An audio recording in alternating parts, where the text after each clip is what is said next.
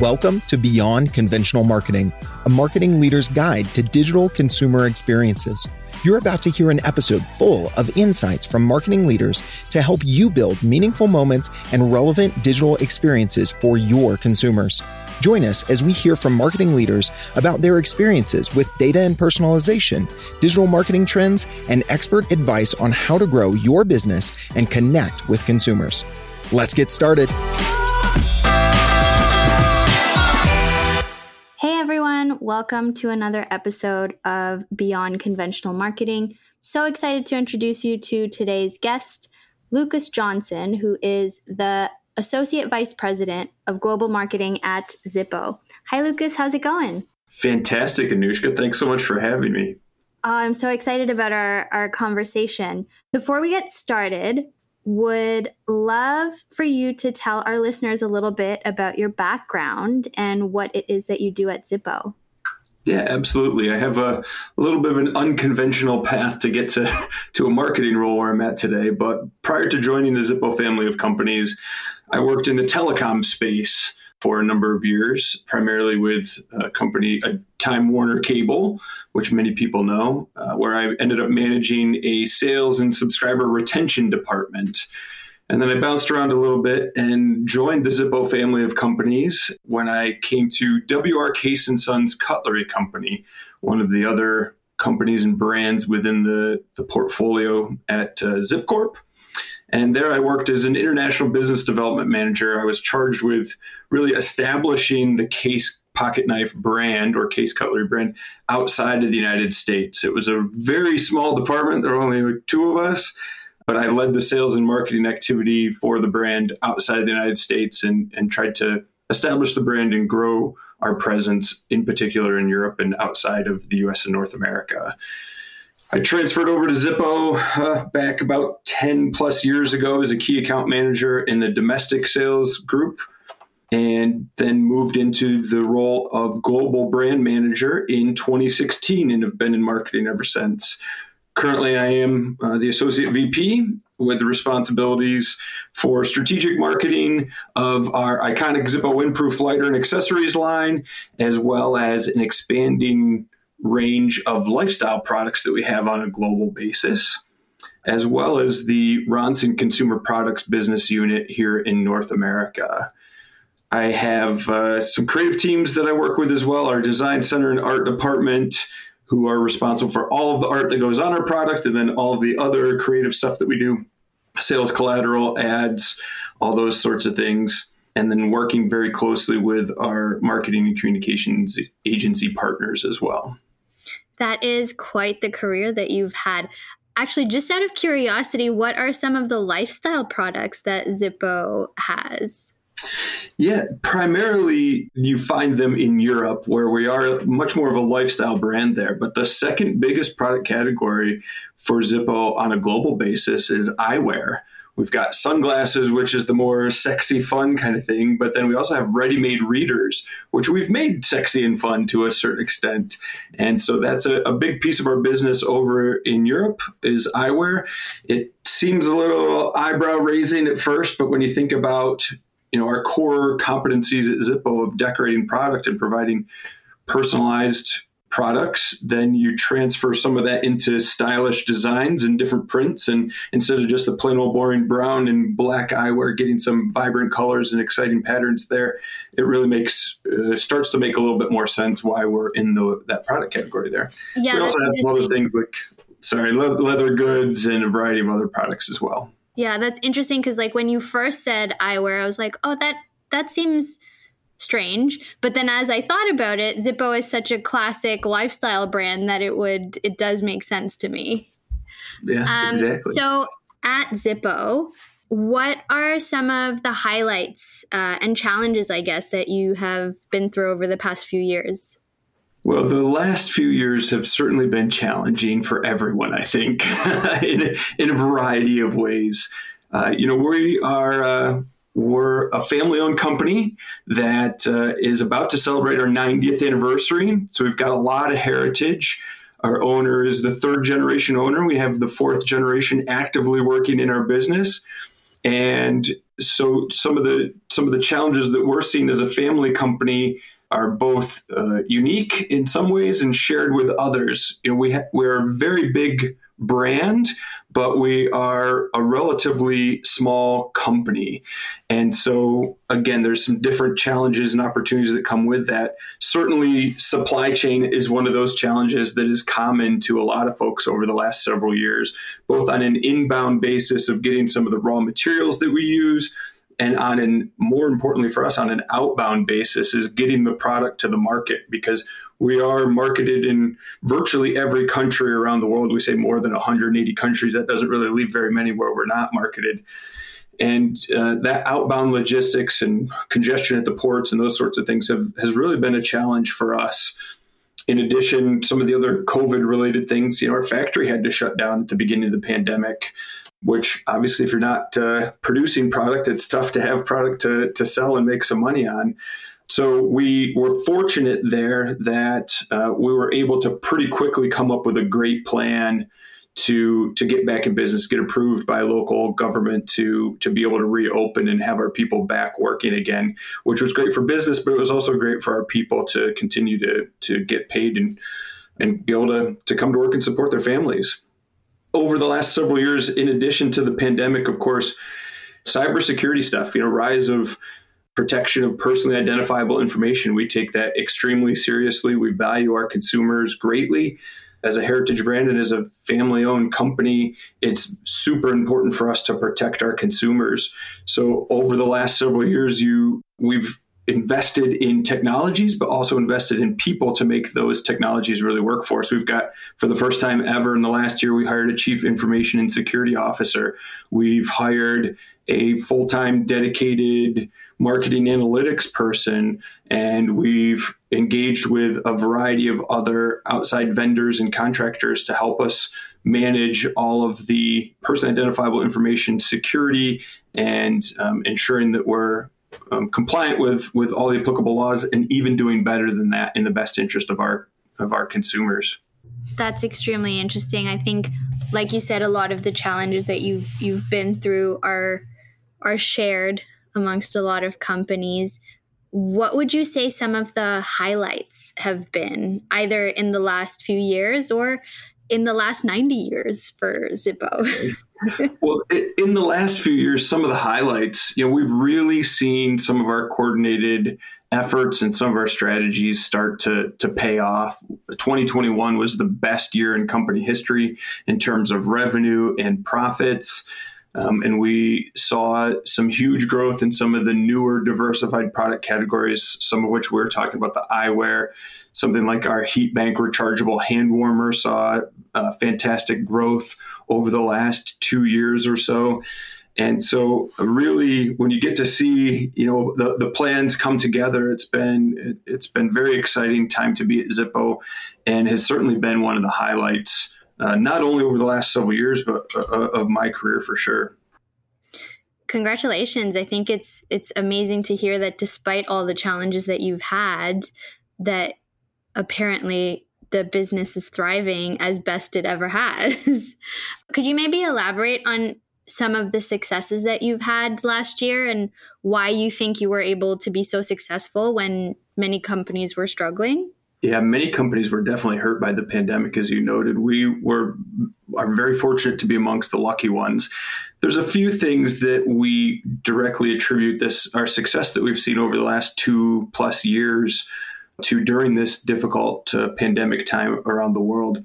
One is, I mentioned that we were able to get our factory open pretty quickly, and that's because we have a meaningful presence in China. That's our biggest market on a global basis and our fastest growing market on a global basis. And so we've invested pretty heavily in China over the last several years with our own facilities over there and a bunch of employees over there.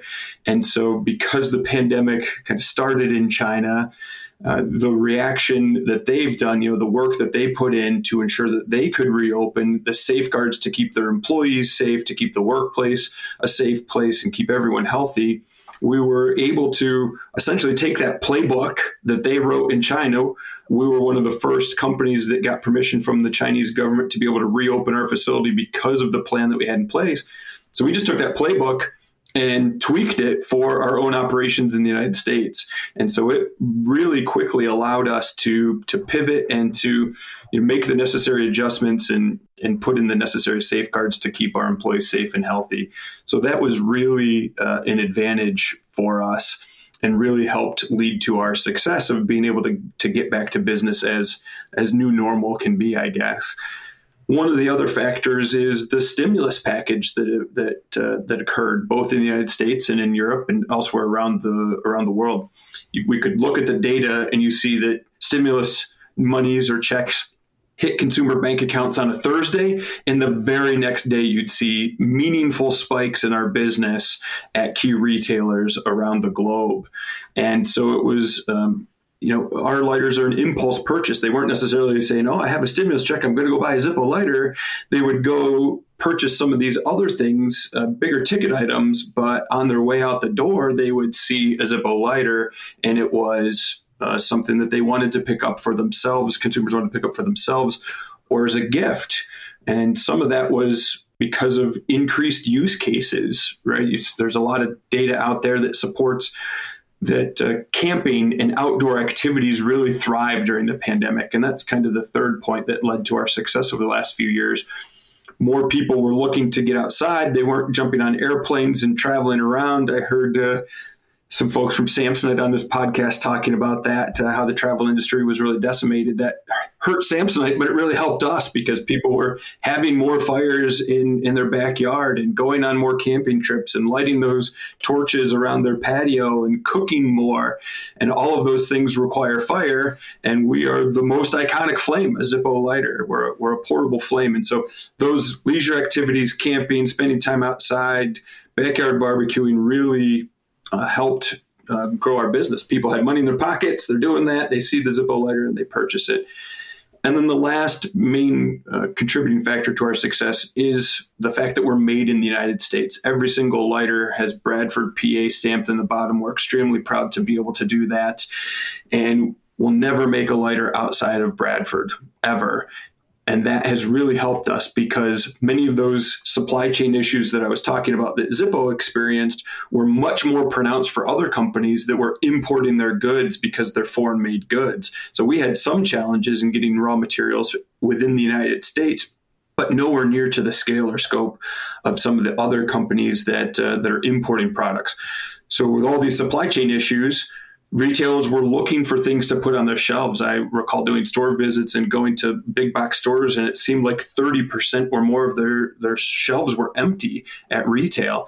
And you can't make money if you don't have stuff to sell. And so our efforts on the sales front really over the last 5 years really paid off because we were starting to get buyers to call us, which is a salesperson's dream, of course, right? Yeah. Instead of having to reach out, they were calling us because they knew that we were USA made.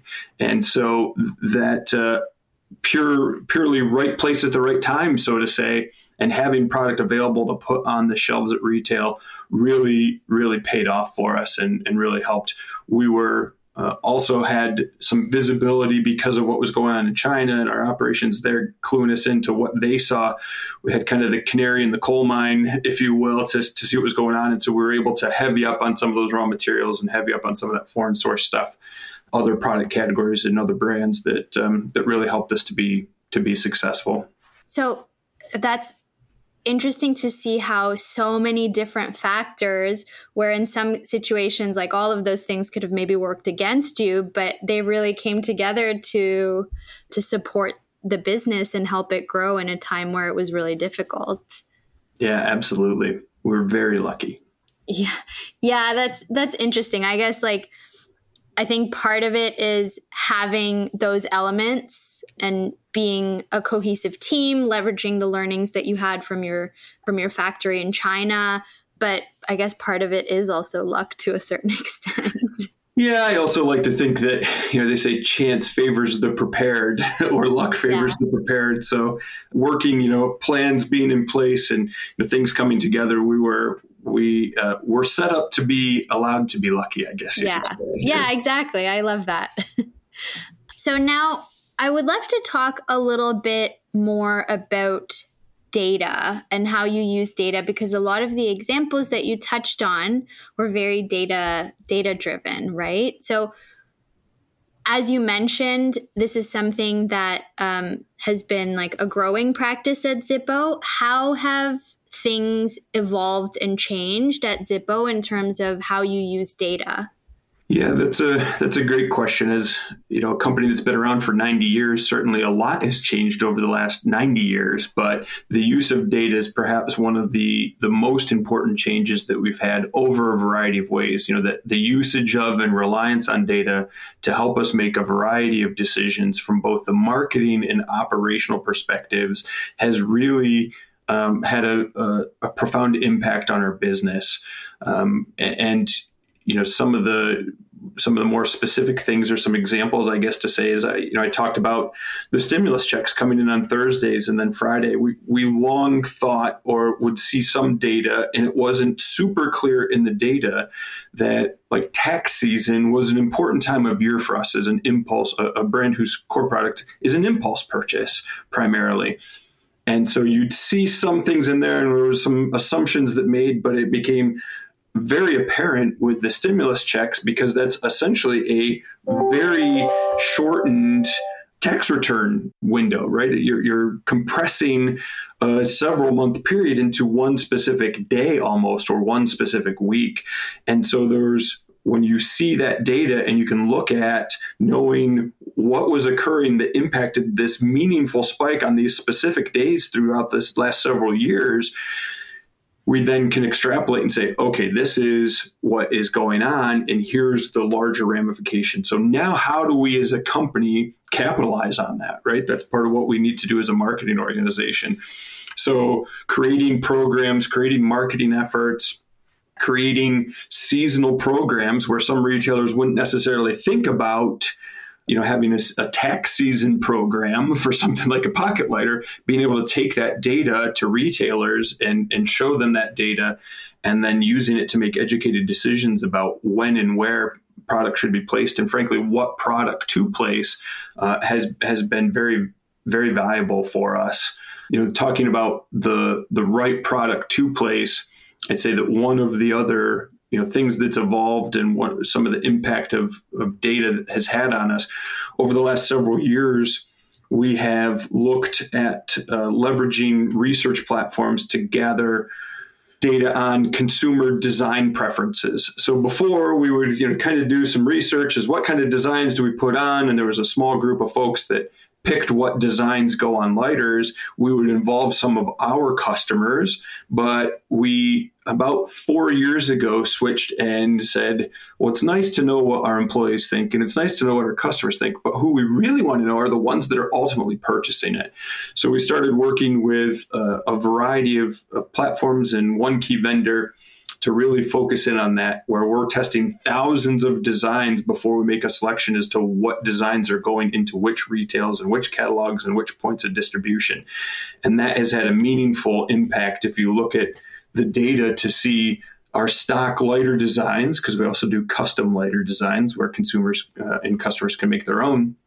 But the increase in sales of our stock lighter designs, even in some years where our overall business was down, those stock designs were continuing to grow. It's directly attributable to leveraging the data points that we learned about what consumers are looking for on our product, right? What designs are going to speak to them. So would you be able to share some of the important ways in which you get your data? Like what, when you're thinking about the insights that you're getting about like purchase behavior, is that data from the retailers that you work with? Is it data that you collect? And then when you're thinking about doing testing with consumers, as you said, what are some of the tools that you found helpful, or your team has found helpful? Yeah, a few things. I'll take the second one first because that's what we were just talking about. When we look at design testing, I'll give a plug for a great partner of ours called First Insight, based out of the Pittsburgh, Pennsylvania area. They specialize in this. They work with retailers and brands alike. They have some compelling case studies with some brands that you wouldn't even think, like bridal dress retailers, and how they were able to.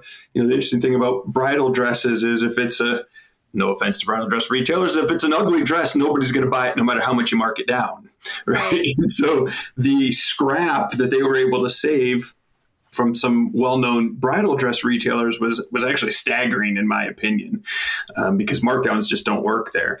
And so working with First Insight and the platform that they have to be able to show a variety of designs that we then can target different consumer groups. So if this consumer group are NFL football fans, we can show them a variety of NFL designs to see which ones they like the best.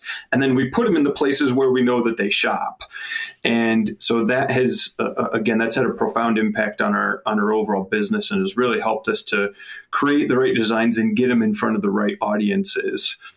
Some of the other data sources that we use outside of straight up research, some of them are data points that we own, through our own e-commerce shop, through our own, marketing efforts, social media, and other data collection methods. And then some of them are retailer or partner provided pieces of data. The big change that's occurred over the last several years is how we're leveraging that data, but most importantly, how we're aggregating and visualizing that data. So I mentioned earlier, we recently hired someone to lead, got to the point where we really needed some dedicated resources to do the marketing analytics for us rather than being split amongst other folks. And so consolidating, centralizing, and slicing that data and viewing that data in different ways, lifetime values of customers and understanding consumer classifications, right? Here's this group of consumers and what do they like and what's their lifetime value versus others, has really allowed us to help customize experiences for individual consumers and groups of consumers to give them a better experience and to give us some more success. That makes a lot of sense. And it's nice to see that you have different sources of data that are like working together. But also, I personally love hearing about tools that are specifically helpful. Like when I was a marketer, I was always on the lookout for tools that might be helpful in my day-to-day. So I'm sure your partners appreciate the plug, but I'm sure our listeners will too.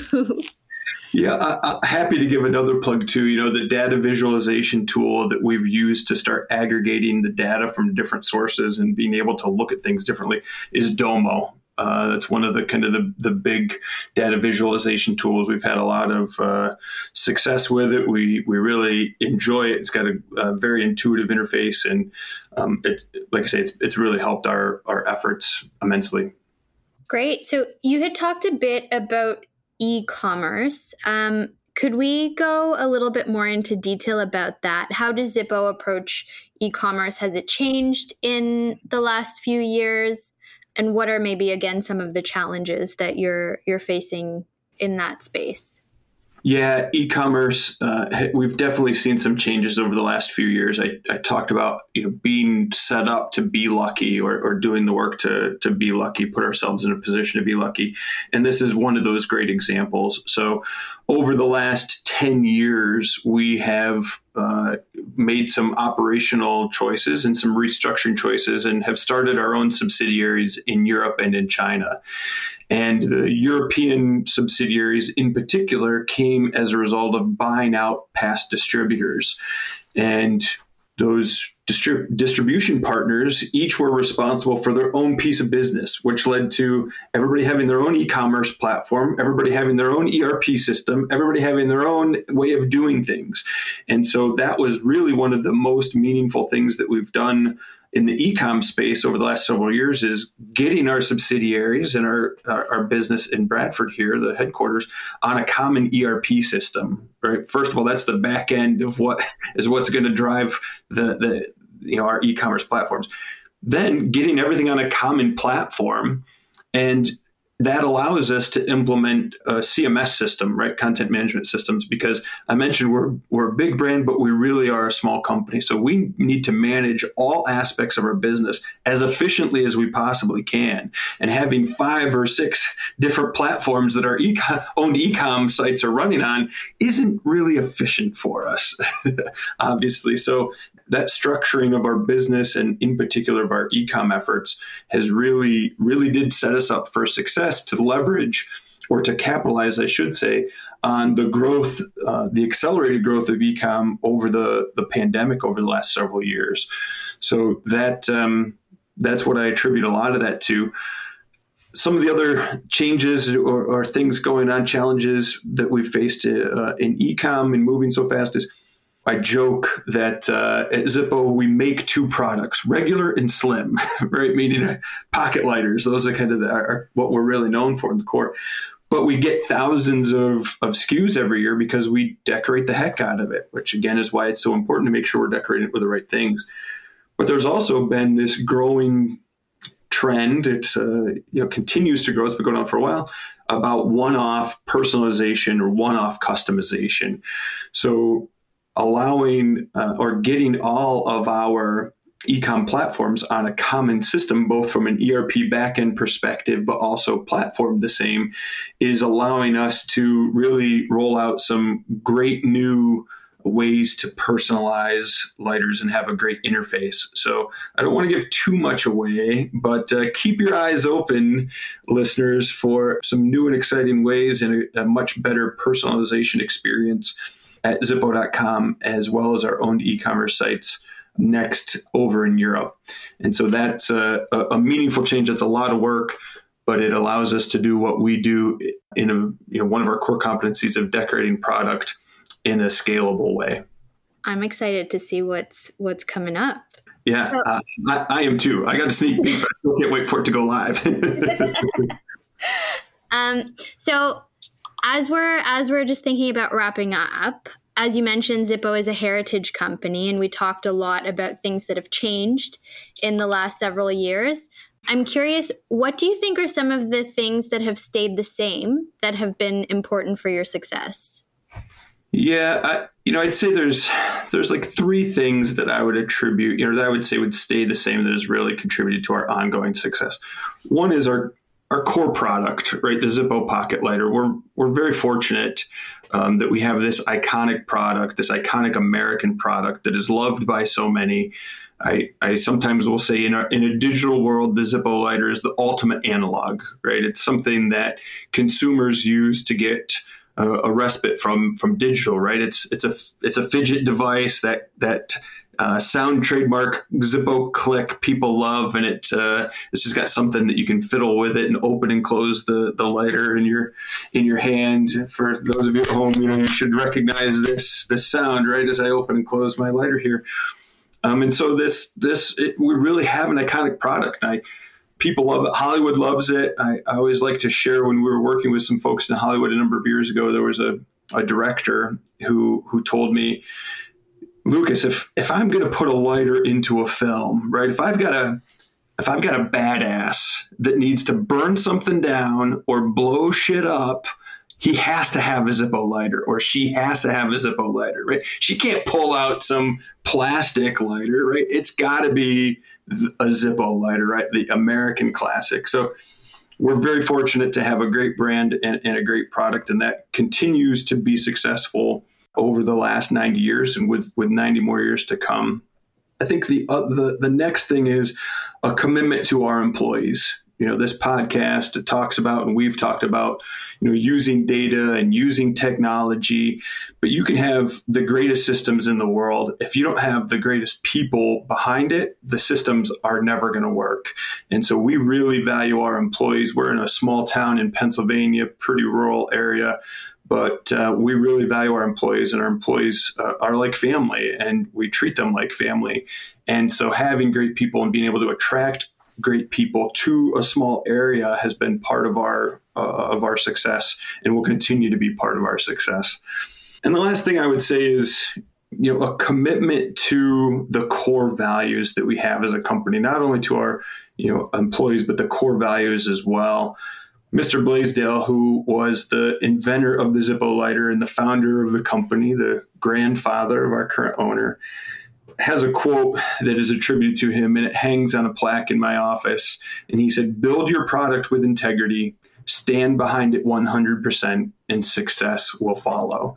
And we try to live by those words every single day. And that really is what I think has contributed to our continued success over 90 years, is really taking care of our consumers as best we can, standing behind our product and making a product as to the best of our ability that will last a lifetime, which is exactly why we have a lifetime guarantee on them. And that really is what, that quote from Mr. Blaisdell is really what is at the essence of our lifetime guarantee.